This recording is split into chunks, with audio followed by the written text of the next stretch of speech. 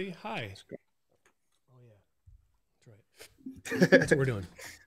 Yeah, today should be cool. I hope. We got Mat Fraser coming on. He's 5-time winner of the CrossFit Games. Like Fittest person in the world.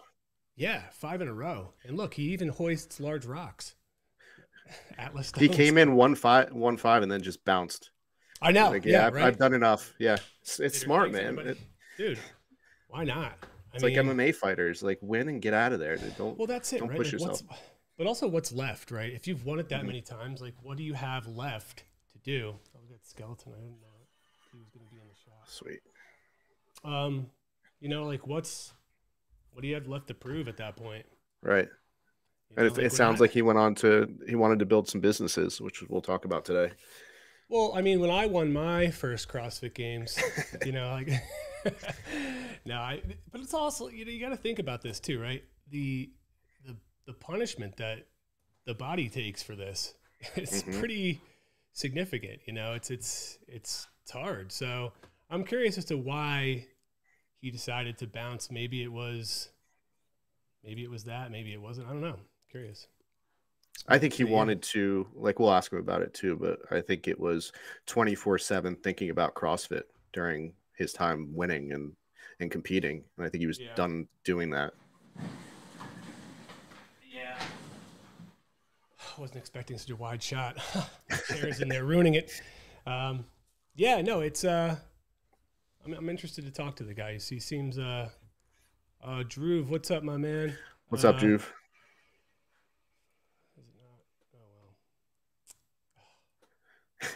I can't push it down right now. Always something. I know. It's like I cannot just get this stuff where I want it. That's all right. We'll just say everyone's name. Yeah. Whatever. All right. Yeah, I'm curious, though. I know the dude's 32 from what Wikipedia says, and that's obviously never wrong. So he's 32. He's about... Let's see. So, yeah, he was 2014 runner-up. That's when his debut was in CrossFit Games. His eyes are dreamy. His muscles are big. And these are all things you can find readily available on the internet if you just look. I mean, you just got to look. Stop being so lazy. Wonder if he has an OnlyFans. Right? I feel like, why not? This is the time to do it. You know, we all need that. So, did Ali start hers? Her OnlyFans? I don't know. I got to talk to her. I got to see, like, hey, when are we going to get that together already? Sheesh. Make some money on the side. Yeah, we got to get it ready to roll here. All right, that should set it. So when he pops on, I will quickly get him in here, and then we'll chat with him. I don't even know if he knows we're just jumping right in, but I don't know. I feel like it's live, man. It's live, yeah. I feel like we don't, like, try to hide it. What's cool is that a lot of times when I try to do this with some people, they're super duper careful, or their PR folks are, right? So they're just like, well, what are you going to talk about? Like, and I'm just like, or can you give me past examples? And if I had somebody else to do that, it'd be one thing, you know, like a producer or like an assistant editor or something, but I don't. So the answer is usually just like, dude, I don't know. You know, we're having a converstion. It goes where it goes, you know? Yeah, and of course, like, I get it. Like, you know, they're doing this to promote something. Hold on. Here we go. Hang on. We got him on. All right. Let's see. Yo, what's up, Matt? Oh, what's up, man? I'm not hearing you for some reason. I don't know what's going on. Oh, no. He is... Let's see. We could probably come up with... We could read his lips. I could do this. I know it. If I have one skill in this world, it's reading lips. And it was really good to talk to you. Thank you. No, it looked like there was a little audio problem. I wish I knew how to explain that to people, like, because he's not the only person that's had this problem. Sometimes I've had issues with it, and I'm on the show all the time. I don't understand it. Like, do you know why does it do that? Because nothing changes. We keep everything the same. I also bet, I'm going to ask him, but I bet you that a lot of people spell his name with 2 T's, and that, how would that not bother him? He might be on mute. I mean, now his whole camera is on mute now. So, yeah, he's probably fixing whatever issue it is. There he is. Yeah. Oh, There he we is. go. All right. Oh, yeah, What's up, we hear man? you. Perfect. Sweet. Oh, how What's you up, doing? Matt? How you guys doing?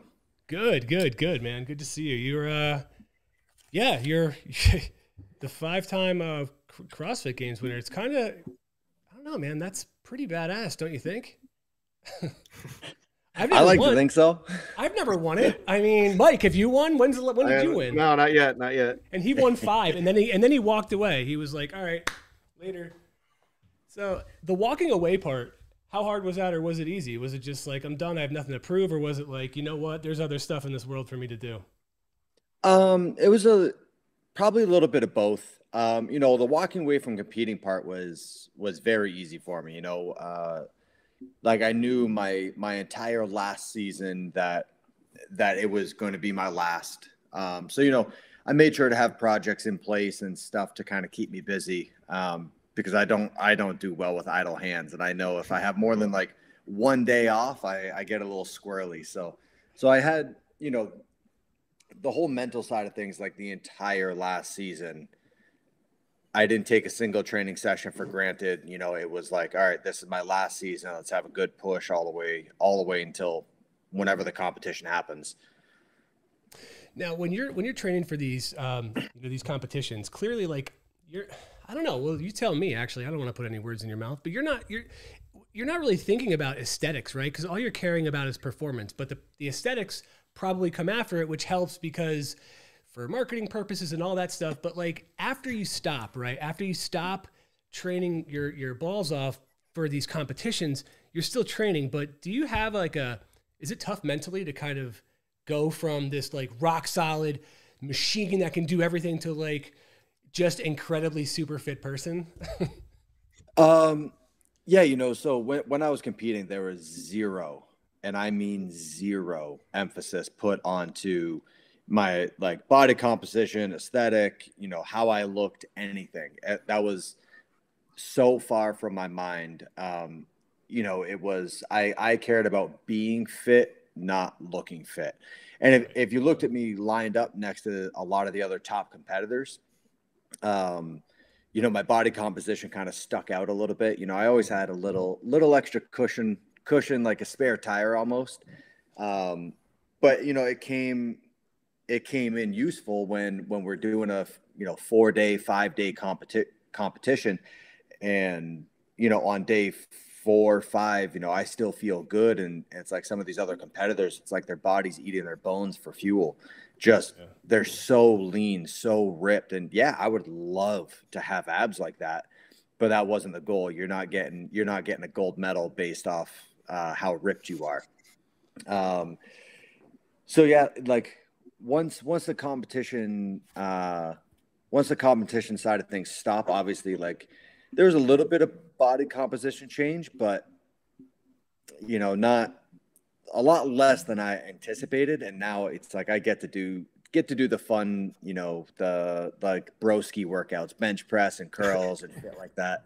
So that's entertaining, like when I start showing up to competitions and people say like, "Oh man, your arms are looking bigger." I'm like, "Oh, thank you." Like I've been working on it, How were you able to keep on the size and the mass while also competing in CrossFit? Because bodybuilders think that cardio is the devil a lot of the times because they think they're going to burn through muscle, and you competed as a bigger dude. Yeah. I was through my competition career, 5'6", and usually hovered right around the 200-pound mark. I would say I probably trained right at 200, maybe a little bit above, and then a week or two before the competition, I would just basically cut out treats and then like with the cut back in volume, I would naturally lose a little bit of weight. I'd probably drop down to like mid 190s, kind of float around there. Dude, so many calories.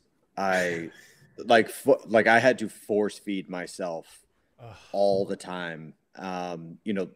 Like perfect examples, like I hate eating breakfast, hate it. And I would get up in the morning and plates of food would already be on the table. And it was just this mountain of food. And Sammy would just be like, "Nope, you have to eat it all. You have to eat everything." I'm like, "I don't want to." Oh, it was just, you know, given my frame, how many calories I had to take in was just, it was a real nuisance, you know, like usually floated right around mid 7,000s. So it was, yeah, it was a lot of calorically dense stuff. You know, it was gross. Lot of Gatorade powder, a lot of Snickers bars, just like after like the really intense stuff, just to get that like quick burning fuel back in. But then at night, it was just basically once I got home from my second or third session, it was just constant eating. Oh man. Does that burn you out though? Like not just the eating part, but like the second, third session. And I know it becomes a job, right? And thanks, Adam. That's really nice. I guess you don't like CrossFit there. Sorry, I was just reading the comments, like, which is fine because we'll get into that. We'll get into that because I mean, there's questions I'd love to ask about that. But absolutely, you know, 2 to 3 sessions though, it's like, you know, I get it. It's a job, and you know, especially when you're on top, you want to keep going. But like, is there a point where you're just like, God damn, man, like. Whew. Oh, absolutely. Yeah, you know, and like I would structure my training days taking that into consideration of, you know, I'm not in my, you know, second session, third session, I'm not going for like the heavy 1-rep lifts. I'm not going for that stimulus. Like I'm trying to hit that stuff when I'm a little bit fresher. So, you know, I would tailor my training to know what my energy level is going to be throughout the day. Yeah. So, you know, like the stuff later on, like I would end the day with like a zone 2 bike workout. So I'm keeping my heart rate between 150 and 155 for anywhere between 60 and 90 minutes.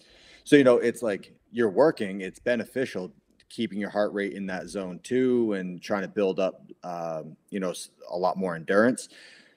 But I'm not going for, you know, a 1-rep snatch or clean and jerk at 8 p.m.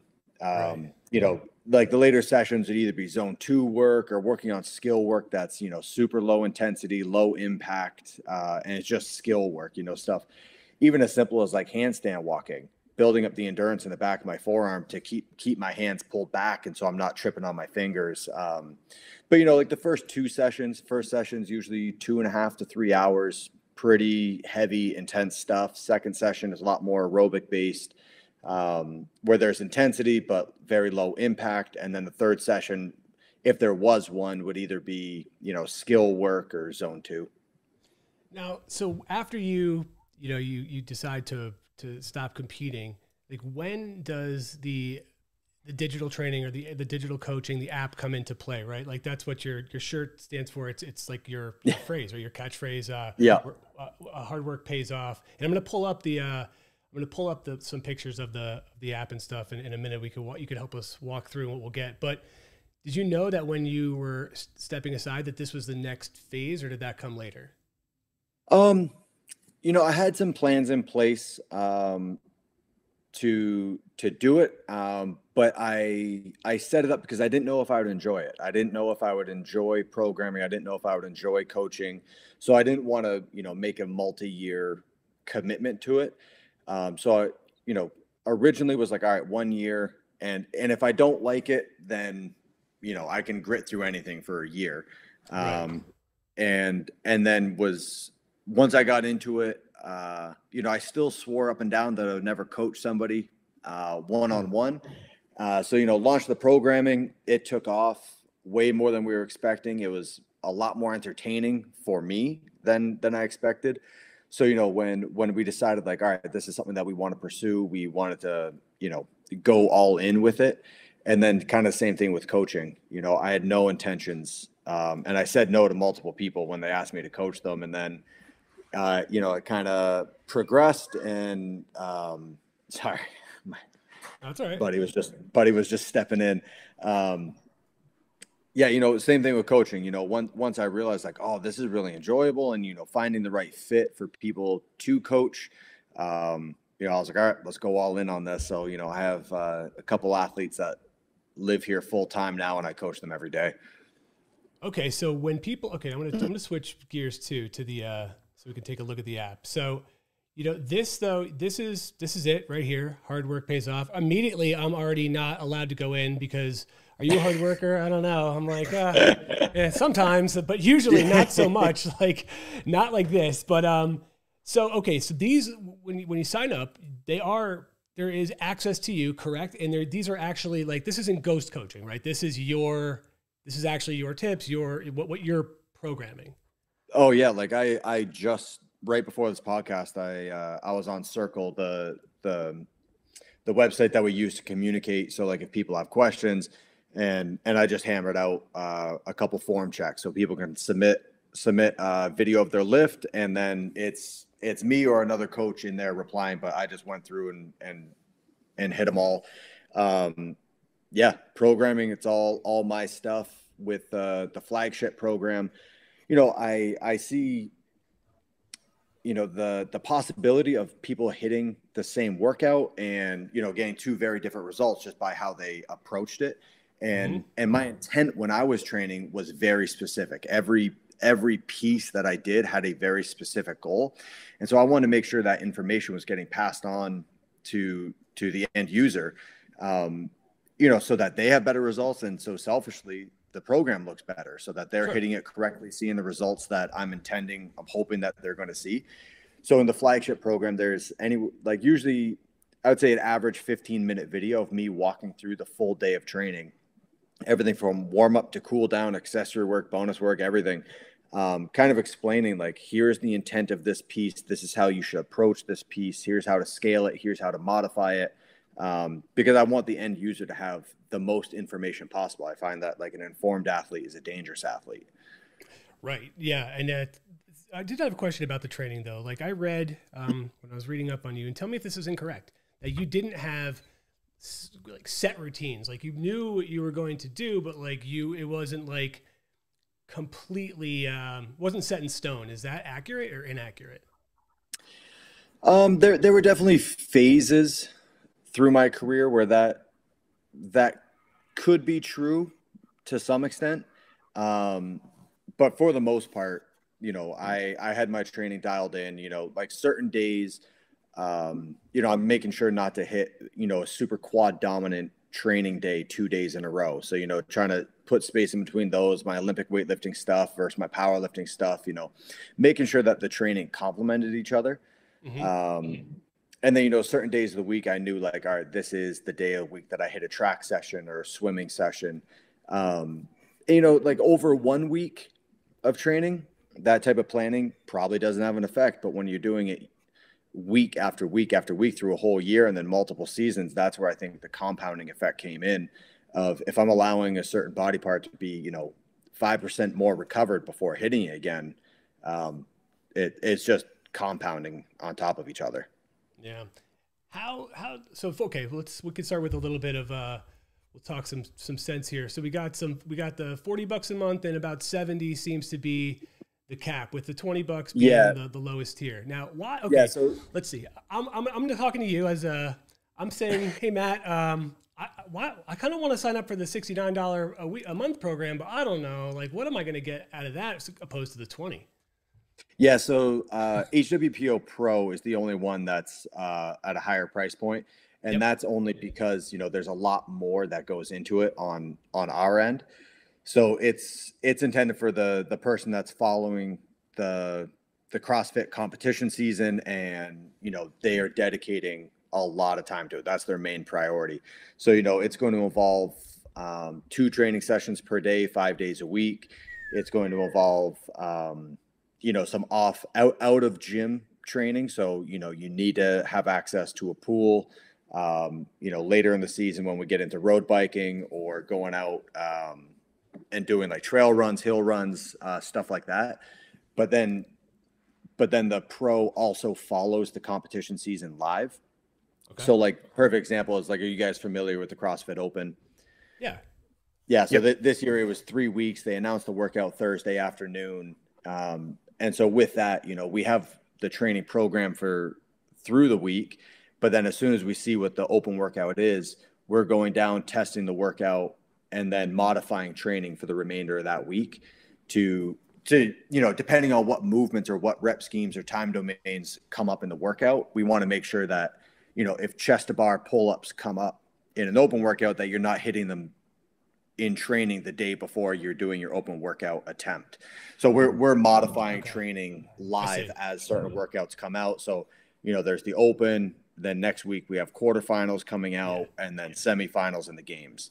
So that was the main thing with pro. And then also with pro, we have a once a week live call. So I jump on with all the members that are in there, run them through the whole week of training and answer any questions. Now, is there a diet component? Oh, go ahead. Sorry, Zach. Is there a diet component to the app, or you let people? So it's such an individualized thing. No, right now it's just training. Okay. Now, would you be this involved, say, like with the games and be this involved with how things evolve with that end, if you didn't have this app, or would you look for more space from maybe the CrossFit community because you were in it for so long? Since 2014 you debuted, and then clearly things kind of escalated quickly from there for you. Would you be this tied into it still, or is it like, hey, you know what, this just makes sense, A, from a business standpoint, also you want to be still tied into the community? Or, you know, I'm curious, and I know it's probably easy to say like, no, I love everybody, man, but I'm asking, like, as a human being, like, everybody needs a break. So, you know, is this kind of what's tethering you to the that community? No, I think, you know, like I've been in the space for so long, and, you know, it wasn't just a part of my life. It was my life. Like, it was all consuming for, you know, 7-8 years. And I kind of look at it like with my coaching now, especially for the people that I coach one-on-one. Like, I have 2 athletes that they're at my house every single day. And, you know, it's just fun. And if I can help somebody else, you know, achieve some goals or break some records, it's phenomenal. You know, even the guy on the men's side that won last year, before he went to the games, I had him out to the house. And, you know, the obvious question I get from a lot of people is like, oh, like, you know, you're helping the guy that's going to, you know, take your title. And it's like, well, no, that's not my title. You know, I was the 2020 fittest man in the world, but 2021, somebody's going to win. So if I can be a benefit and try to help somebody else achieve that, like them collecting gold medals doesn't take away from mine. So I'm just trying to be a resource to, you know, the people that want the information, not just the people that say they want the information, but like actually receptive to it. No, I hear you. And it's like, yeah, whatever, someone's going to win, but they're not going to be as good as me anyway. Like, I mean, every year it's a coin flip, you know, like any records that I hold, there's only 2 options every season. Either somebody's going to beat the record or somebody's not. And honestly, like, it doesn't take away from me if somebody does. Like, it's only a matter of time before a man wins 6 in a row. It's only a matter of time before somebody beats my margin of victory. You know, my individual event, whatever the record is, it's every year it's just a coin flip. But them winning it doesn't take away from me that I did it. So right. Fuck it. If I can help, I'm all in. But I also feel like, you know, that's a really mature outlook. And is everybody else like that too? Because I feel like, look, you know, Mike and I have been in the fitness game for a long time, and you see some people who are understanding like that, and then other people who can't keep their emotions or their egos in check, don't get jealous that people like yourself are dominating and winning stuff that they believe or they feel that they should be claiming. Does that ever get kind of awkward or annoying when you have to deal with those kind of assholes? I mean, I think I'd be lying to say like that everyone has the same mindset as me. Absolutely not. You know, obviously some people put more emphasis on that than others. Yeah, I don't know. I don't know what it is. You know, I think early on I realized that, like, from day one, I knew my career as a competitor would end. That's inevitable. You know, like you have a timestamp on how long you can compete at a high level. And so I think I just put an extra emphasis, especially early on in my career, to have an identity off of the competition floor, because I knew my competition career would end at some point. And I didn't want to walk away and just be a shell of myself and wonder who the fuck am I without competing. So, you know, I intentionally put an emphasis on that, to have stuff off the competition floor and kind of know who I was and what my values were before I was forced to figure it out because there was nothing else going on. Yeah, but dude, I mean, I guess when you're talking about it, it seems like common sense, right? Like, yeah, of course I'm thinking about this, but it's like so many people don't. And then as you say before, to wonder who you are and kind of like, you know, especially because they're so used to being cheered for, or like the person that's like on the stage and then it's gone and they're like, well, now what? What do I do? Where do I go from here? And, you know, I don't know. I was curious how you even adopt that. Maybe it's an upbringing, maybe it's just the people you surround yourself with, but how to adopt that mindset, especially because, you know, you're talking about these 7 or 8 years, you know, you're 32 now, correct? Yeah. These were ish. Yeah. Okay. Well, but like, so those 7 or 8 years, like those are really, you know, important years in terms of development as an adult. So it's easily could go either way, to where you're all in and then feel lost. But yeah, I don't know how. Yeah, I don't know. I mean, it's interesting. I think, you know, so I competed in Olympic weightlifting prior to getting into CrossFit. So, you know, like I lived at the training center for 2 years. I lived at the Olympic Education Center for 2 years. And I think that played a very big role because, you know, my weightlifting career didn't pan out the way I was hoping it would. And during that as well, like when I was at the training center, I saw some athletes that, you know, were clearly past their prime. And this is not just in weightlifting, this is other sports as well.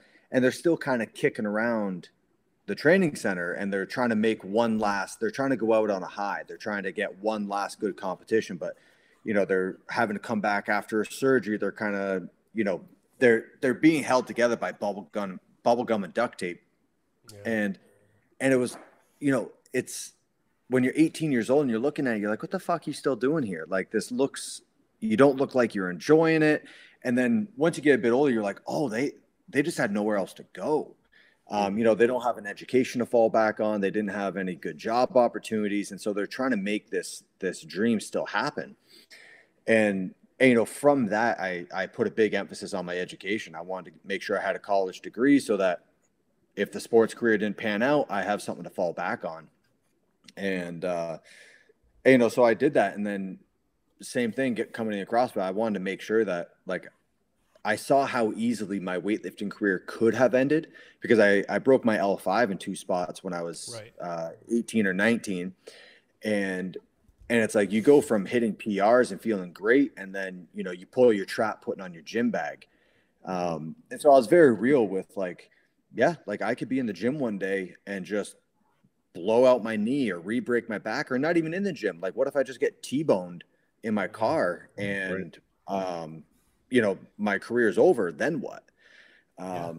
So yeah, you know, I was lucky enough to have that experience early on with my injury to be like, oh, okay, I need to have a fallback plan or something else, so that if my sports career ends, I'm not just kind of up a creek. Yeah, no, that's again, really mature way to look at it. I can't say I would have done the same in my mid or early 20s if I were in your position. But also just dealing with all the notoriety and like, you know, was it when you're winning these, is it annoying to go places, or is it like, you know what, only if I'm going places where there's like a fit focused crowd? Because I don't know. Do you get bothered a lot even still? No, I mean, like if I go into a CrossFit gym or I'm at like a fitness event, obviously it kind of comes with the territory, but I try to make it a point to, you know, have conversations with people. Like, you know, if I can provide any value, you know, like something as simple as like the amount of people that hit me up and they're like, hey, you know, I just found out I need to get back surgery. Like, how the fuck do I deal with this? You know, I try to provide my input.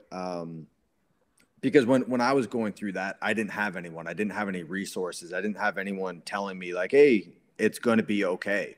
So, you know, if I can provide any knowledge or even a laugh to somebody, it's fantastic, you know. But, you know, when I'm home, you know, the people I keep around me, they don't give a shit what I've done in my past. It's funny. You know, it's yeah, it's good to keep some friends around that put you in your place if and they just treat you. Yeah, it is good because they're not, you know, they're not buying the hype in the sense like they've known you, they're with you and they support you, but like you're just one of the guys, you know, like you're yeah. I mean, like even I remember one time at my home gym, Champlain Valley CrossFit, you know, like where I trained, there was a back room that you could kind of duck into so you're not interrupting class. And I walked through and I gave a wave to the coach and just like went about my business. And there was a drop in the class, and he kind of stopped the class and he's like, why is no one making a deal out of it? Like, Mat Fraser just walked in. Like, what the fuck? And you were like, go ahead, everybody, kiss the ring. Like, no, and like I was already gone. I just walked through, kind of gave a wave to the coach, and the coach was like, yeah, like that's just Matt. Like we knew him when he sucked at CrossFit. We know him now that he's good. Like we don't care, you know, like we like him as a person, but we don't care about that, you know? So I like making sure there's people like that around. No, that's cool. You know, that does lead me into wanting, because I'm seeing some of the comments. Some of them are written all in caps, and they're very long and they're difficult to catch up with. But you know, there are some people. I don't know why this is, right? But why does CrossFit elicit such an emotional response from people? Like, especially if they don't like it, they'll just be like, "Yo, it sucks." It's like, okay, you don't like it, right? So, but I don't understand why it's such a thing. Like, why is it so? It can be polarizing. Yeah, I mean, and to each their own. If somebody doesn't like it, you know, that's fine. I think there's, you know, if like I used to be, when I was a weightlifter, I would watch CrossFit fail videos and kind of laugh. And you know, I think it's the tides are changing. I remember very, very early on, it's just like you're looking at it, just shaking your head, because not too many people knew proper technique yet, or like they just hit Metcon after Metcon and just put the throttle down. There wasn't any pacing, anything.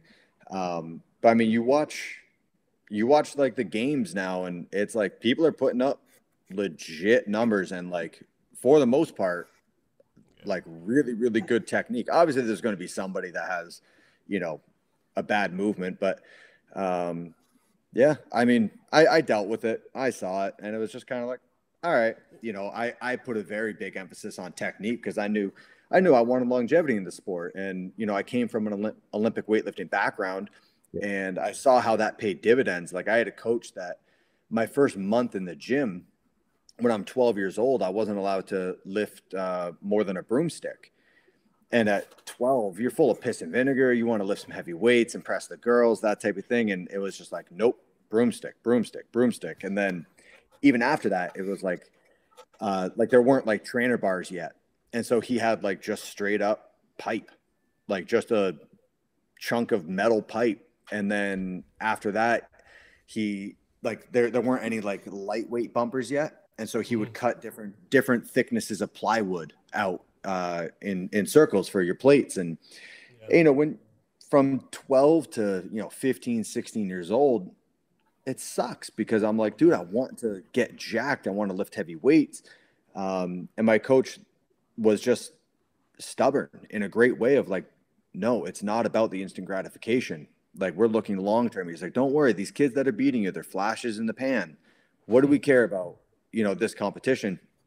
And then sure enough, when I'm hitting, you know, getting up into like the junior ranks at 17, 18 years old, and I'm realizing like, oh, wow, now I'm surpassing everyone now because I have the technique foundation that every time I get stronger, it translates over to the lifts because I have the technique, the flexibility, the coordination to fall back on. And I took that same mentality when I came into CrossFit of, okay, like the easiest thing to hate on are the pull-ups. You know, you see them all the time. People are like, those aren't real pull-ups. And it's like, I always looked at it like, for me, as like a necessary evil of, when I train for 9 months out of the year, I'm doing strict pull-ups. I'm doing strict chest to bar. Like there's no kipping involved. Same with handstand push-ups. But when you go into competition, I don't care how good you are at strict pull-ups. If you're racing someone that's doing the butterfly pull-ups, you're losing. So it's a necessary evil, but I saw the importance of technique, even with stuff like that, of having to use your body correctly. And if you can kip on a pull-up and you're racing someone, you should be kipping on the pull-up, but learn how to kip correctly and keep your body in the right positions. Right. Yeah, do you think the weightlifting background gave you a huge advantage in CrossFit? Unbelievably so. Because not only did I know how to do the 2 Olympic lifts, very, very well, but it also taught me, something as simple as, doing any shoulder overhead work. When you're an Olympic weightlifter, you use your legs for everything. So you're learning how to move a weight with your hips, even though the bar is not in contact with your hips. And so that translated over to everything we do, like pull-ups in the space, like you're using your hips. There's not much pulling strength involved. I mean, there is, but I knew how to move properly, even something as simple as kettlebell swings. I'm not burning out my shoulders. I know how to use my hips correctly. Same with any gymnastics movements. I know how to create momentum with my hips. So then it just became a thing of learning the technique on the other parts. And so, when I came into the space, I definitely hit the ground running, where most of these competitors are training for years and years on end to get up to a 300-pound snatch or a 365 clean and jerk. I had those 2 things checked off day one. And now it was like, okay, now I need to learn, or now I need to be able to, get my lungs better. I need to learn how to do cardio. But same thing. It applied like getting on a concept 2 rower. It's a very prominent part of the CrossFit space. Learning the proper technique on it and not just doing what feels natural and going for that instant gratification. It's all right. Let me find an expert in the space and teach me how to do this thing properly. And then, that put me a leg up as well. Right. Do you plan to, do you have an idea where you want to go after this? Not to like put the cart before the horse here, but like, do you ever think about, oh, you know what? I also want to be in entertainment, or I want to be a correspondent, or I want to do something like that. Is that stuff that you kick around, or do you have a team that you kick around that stuff with? Like, how do you, I'm curious to how you brainstorm what your career path is now moving forward. It's kind of whatever sounds fun. I'll fuck around with some like media stuff. But it's definitely not a priority. I'm for the most part a very introverted person. If I have, the handful of people that I like to see, and, I already have everything I need. So now it's just kind of like, all right, let's just provide the best service that we can for everyone else. Cause I'm content with where I'm at. I like it. So you're pretty hands-on, or you're very hands-on then with everything with the app, including like the aesthetics, how it's put together, how it's distributed. Like, is there a lot of troubleshooting that goes on? I'm just, I want to know how deep your involvement goes, or is it like, hey, you know what? Why don't you guys take some direction and then come back to me, and then we'll tweak it once you kind of put it together. Yeah. I mean, we were lucky enough to partner up with some great people. And then, obviously with how much we've grown, like when we first launched, it was me. Like I was the one doing all the programming, all the data entry, video, everything. But obviously as we open up more and more tracks, we need to bring in more and more support. So it's still me doing the programming, the big meaty parts.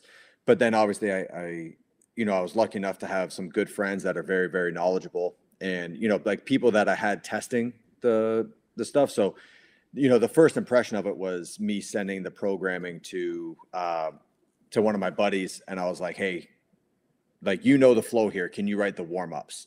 Mm-hmm. I'm just swamped. And he's like, yep, I got it. So stuff like that. But then with the app developers, we met some people that, they were just fucking good at what they did. They know it like the back of their hand. So, even when we launched, we hear enough people asking like, hey, we want this in the app. And it's like, okay, when there's this large of a majority, we'll look into it. And, this huge app change, and fucking 48 hours later, the app developers are like, here you go. And we're like, holy shit, that was impressive. So obviously I'm not the one in there coding. I don't know how to do that shit. What's your HTML skill up now? Yeah, I took one programming class in college, and then that was it for me. It's a lot. But then, like, I have a very hard time not being familiar enough with every aspect of what we do. So like, if somebody calls out sick, or if somebody just needs another hand, I want to be able to lace up my boots and help out. So, you know, like the last couple of days, I've been doing data entry on the back end of the app to fill out programming because everyone else is so swamped. Or today, you know, I'm in there doing the form checks or, you know, just different formatting stuff with the programming on the back end. Like I try to be as hands-on as possible with all of it. Now, I don't want to keep you too long, but I do have a couple more questions if you got a couple of secs. One I thought was a really, hey Roger, I thought was a really good question was from Mario just in there about asking about mental health, like what you do for your mental health. And I think I want to tack on to that. What were you doing, if anything, when there was like the pressure was more sky high, I'd say, when you're say nearing these competitions and knowing that the, you know, all eyes are on you, and has it changed since? And, you know, overall, like, how do you approach that? So mental health, you know, broad strokes, I surround myself with good people.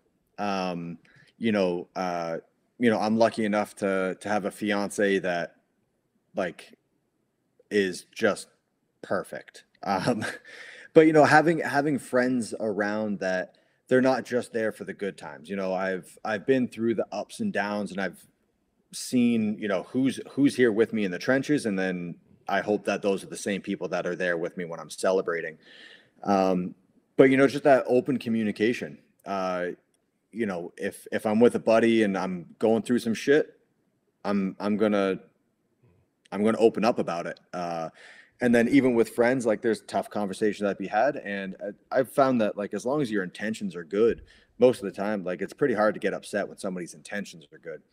And so just saying like, hey, I gotta have a hard conversation, and they're usually fairly receptive to that. But just having good people around, people that know what I'm going through, people that know the obstacles I'm going to overcome or trying to overcome. And, you know, there's comments that get made and stuff like that, and it's just making sure that, all right, why would I listen to the criticisms of somebody that I wouldn't take the advice from?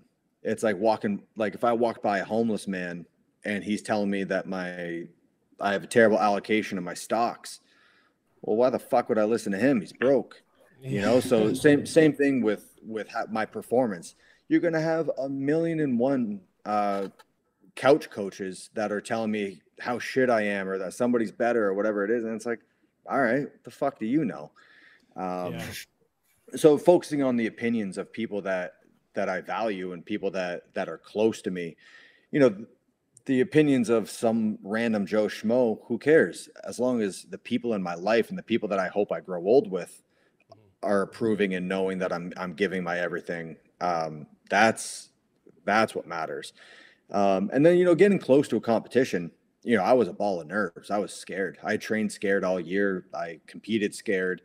And the very important thing to me, was when Sammy would tell me like, hey, no matter the results, I love you, you know? And so when I went out on the competition floor, I'm not as fearful of failure, because I know like win or lose, I'm going home to the same hug. I'm going home to the same love. It's not dependent on my performance. And, you know, I was lucky enough to have the people in my life through my 2014, 2015 season.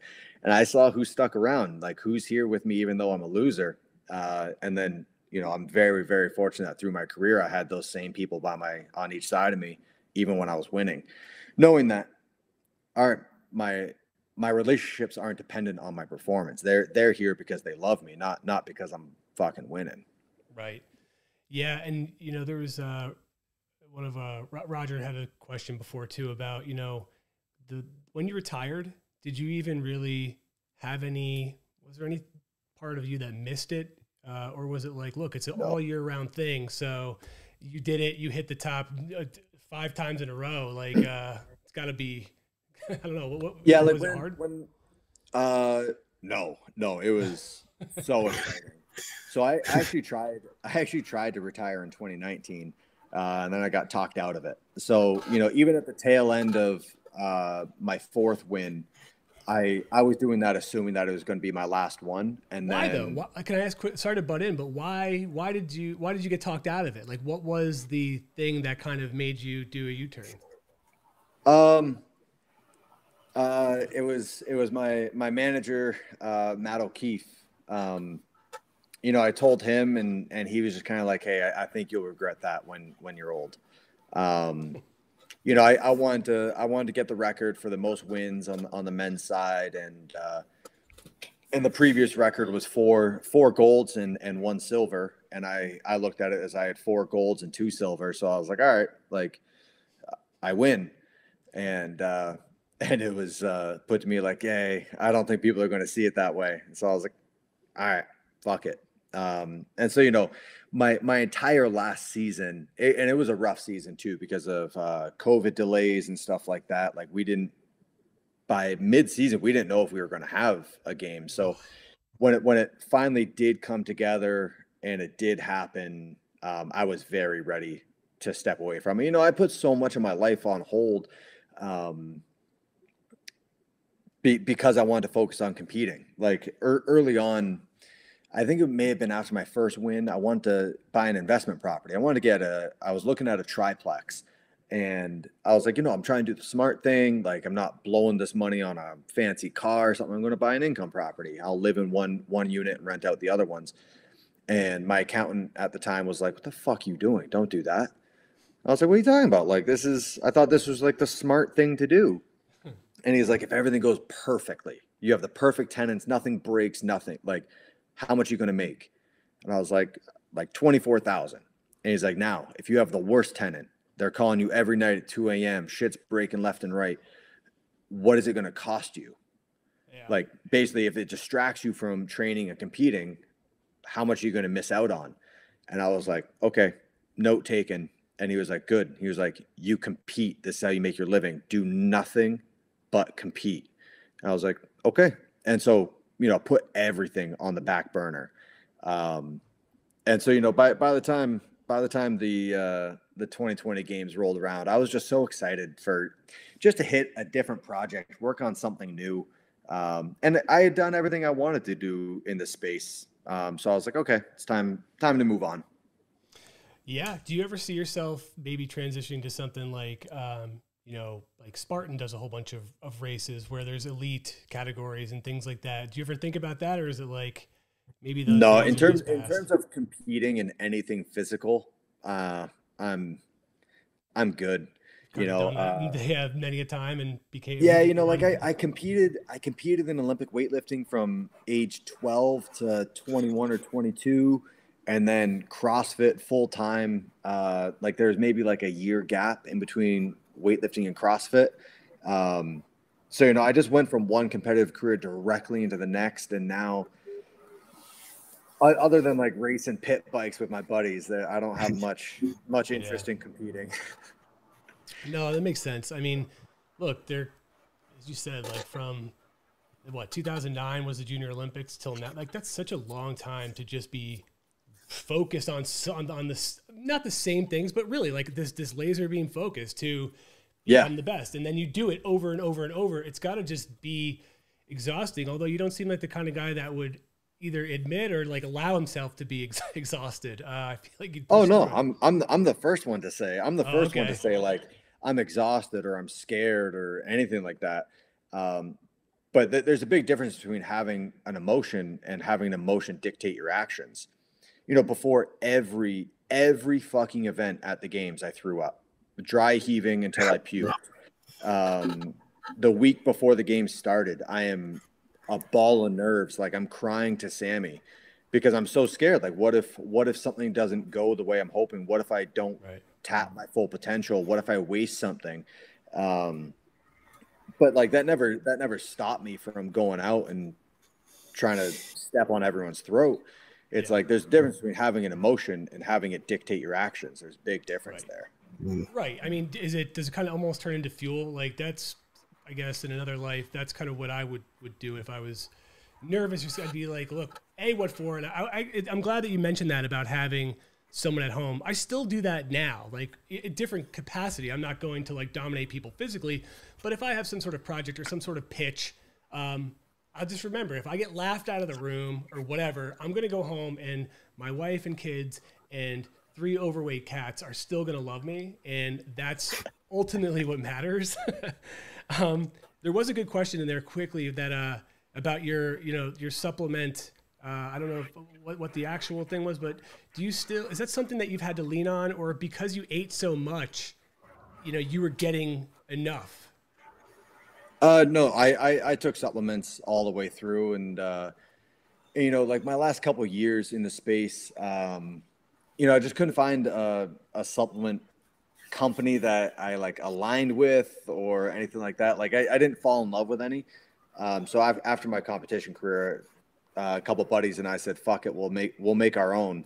So we launched Podium Nutritions. So we have BCAA, protein, and pre-workout right now. So take all those, and then I'll usually cycle through creatine or something, but nothing super complex. Yeah. What about the CBD? I guess that's something you used to rely on. Do you still use it for yeah, or anything like that, or like joints? Yeah, Beam Dream. That shit will knock you out. There you go, Zach. That was something. What's that? Zach has trouble sleeping, so I think that's a good. I don't sleep well. I'm always tired, in a bad mood, and it's because I've been tracking my sleep, and my sleep is the absolute drizzling shits. It's terrible. So I have the hardest time. Once I am asleep, I'm fine. Getting to sleep for me is atrocious, because it seems like when I close my eyes to go to sleep, like my brain is just like, okay, let's figure out every single life problem you have right now. And it's just like for an hour or two, just my mind running on a hamster wheel. And so, like sleep is like the #1 performance enhancer. So I put in so much emphasis on like just getting better quality sleep. And the supplement sponsor I was with at the time, they asked me, "Hey, what do you want your signature product to be?" And I was like, "I want a nighttime drink to help me go to sleep, help me get to sleep." And they just they had no interest in it. And so I went to another company. I was like, "Hey, I have an idea for this drink." And it was Beam that was like, "That's fucking awesome." And so they basically made like a hot chocolate that has, obviously CBD, but then all the other supplements that are proven to help with sleep. And so it's just a warm cup of hot chocolate every single night, and it puts you into a coma. It is phenomenal. See, that's what I need. I need to be comaed. Like I gotta get. I mean, for so many of us that work out every single day or multiple times a day, we put so much emphasis on getting hyped up, like the pre-workouts, caffeine, like any stimulant to get us up. And then it's like, all right, well, as soon as you're done your training, your recovery starts for your next day of training. And so, like, especially like when I'm just like right before the games is my longest training days. And I'll train usually till like 7 p.m. And then if I'm trying to go to bed at 10, it's like I'm still like kind of wired. So I just wanted something to help bring me down. So Beam came out with that nighttime drink, and it is phenomenal. Okay. No, I've written it down because I definitely want to try this out. I've just said to Mike yesterday, I'm like, I'm desperate now to try anything. Give me like the Bill Gates microchip that was in the I don't care. Just give it to me. Like whatever puts me to bed, I'll do it. Because but then look, like there's some other pieces too that I implemented. Like I put in a lot of time and effort into figuring out like what helps you get to sleep. So like my bedroom through my whole competition career had like tin foil on the windows. Like blackout curtains didn't cut it. I wanted absolute darkness, because like if I'm sleeping until 8 or 9, I don't want light creeping in, because like the light comes in, shuts off your melatonin production, and you're fucked. So I would black out the windows, like tin foil and duct tape type blackout. And then waking up, I'm just groggy and grumpy when I get woken up by alarm clock. So I got this thing called the Dawn Simulator, and it's just an alarm clock that looks like a giant light bulb. And so it just lights up your room. If you have no natural light coming in, this thing will light up your room, and the light shuts off your melatonin production. So then you just wake up. You're just awake. You're not groggy. You're not sleepy. That, and then the cooling pad on the mattress was an absolute game changer for me. That was big. Yeah, I've heard really good things about those cooling pads. I'd forgotten about it until you just mentioned it. But yeah, look, I think that that's something that I need to do. Like, just reevaluate my sleep hygiene, because clearly it's terrible. But the fact that I know I'm not alone in it, and I do like to just complain about it to Mike because I don't know, I think it bothers him at some point. But it's so true, because you need it. And I'm not somebody who stays up late. I'm just a dude with a job. I love fitness. I love to train on a different level than you. Obviously, you're on the varsity. I'm certainly on like the elementary school level. But it's like at the end of the day, all of the rest of us that aren't these elite athletes but still love to train, still just want to have just feel good. I mean, and that's, oh, by the way, 8 sleep is what I have, Roger. I got that same thing. It's actually really sick. The one thing too is, how's your body feel now? Like, how do you feel like just walking around or getting up? Are you stiff, sore? Are you like, how is it? I'm good.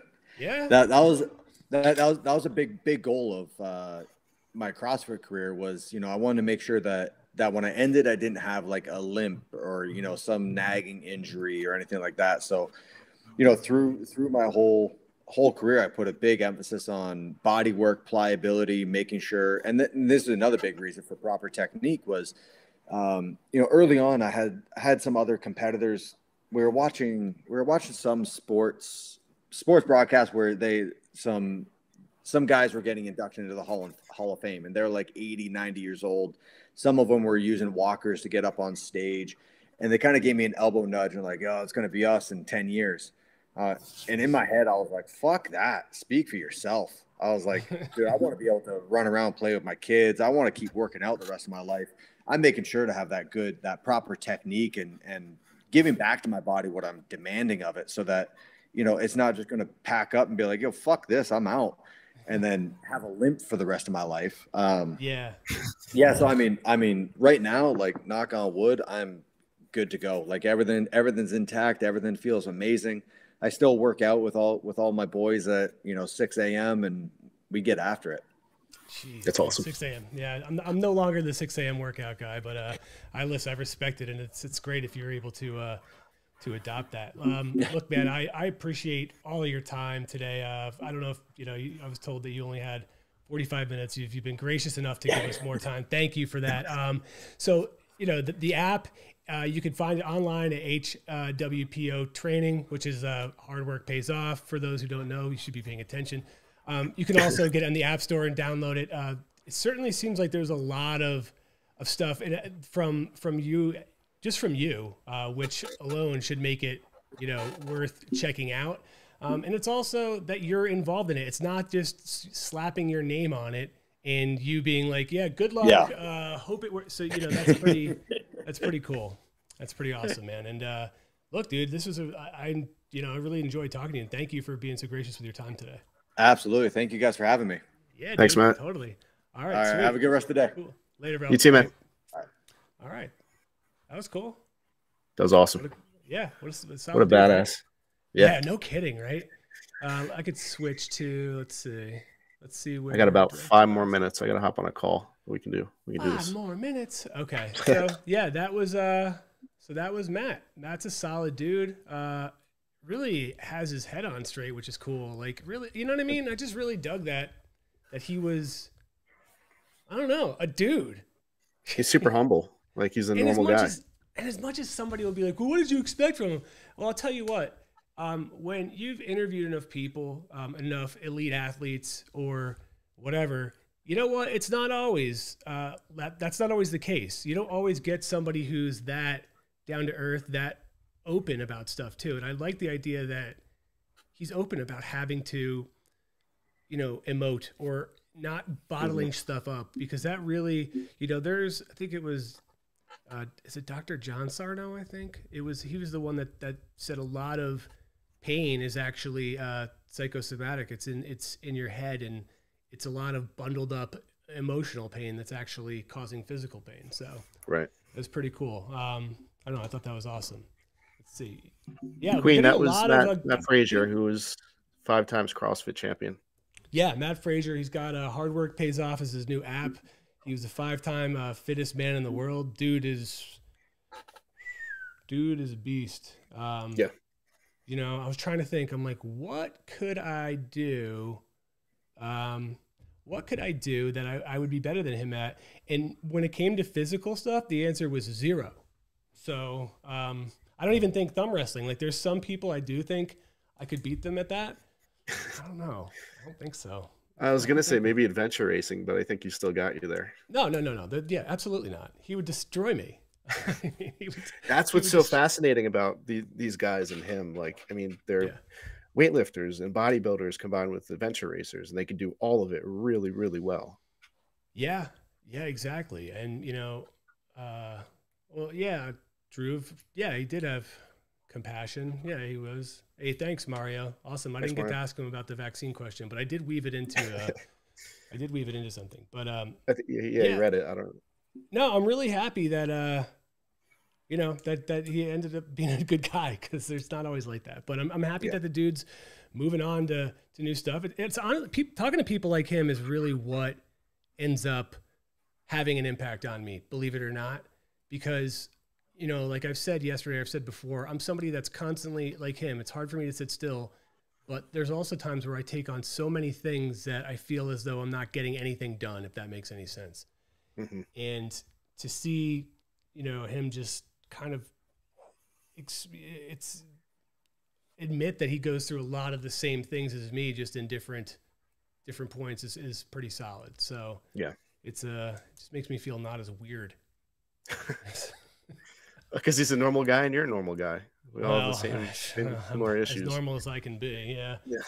Wait, where do you go? Where do you got to go? Where do you got to be? You got to be somewhere. I got another call. Later, Roger. All right. Well, Roger. All right.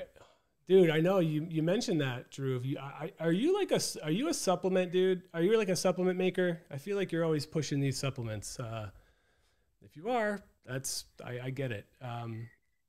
But listen, anyway, thanks. You know, all kidding aside, thanks for the insights. Thanks for hanging out today. You know, one day I'm going to think about getting on top of this stuff and being able to promote it. So, but who knows when that'll be? Probably never.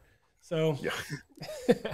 All right, listen, so let's pick it. Listen, I'm going to try to pick it up again tomorrow. I don't know if we will. We always say we will. I hope we do.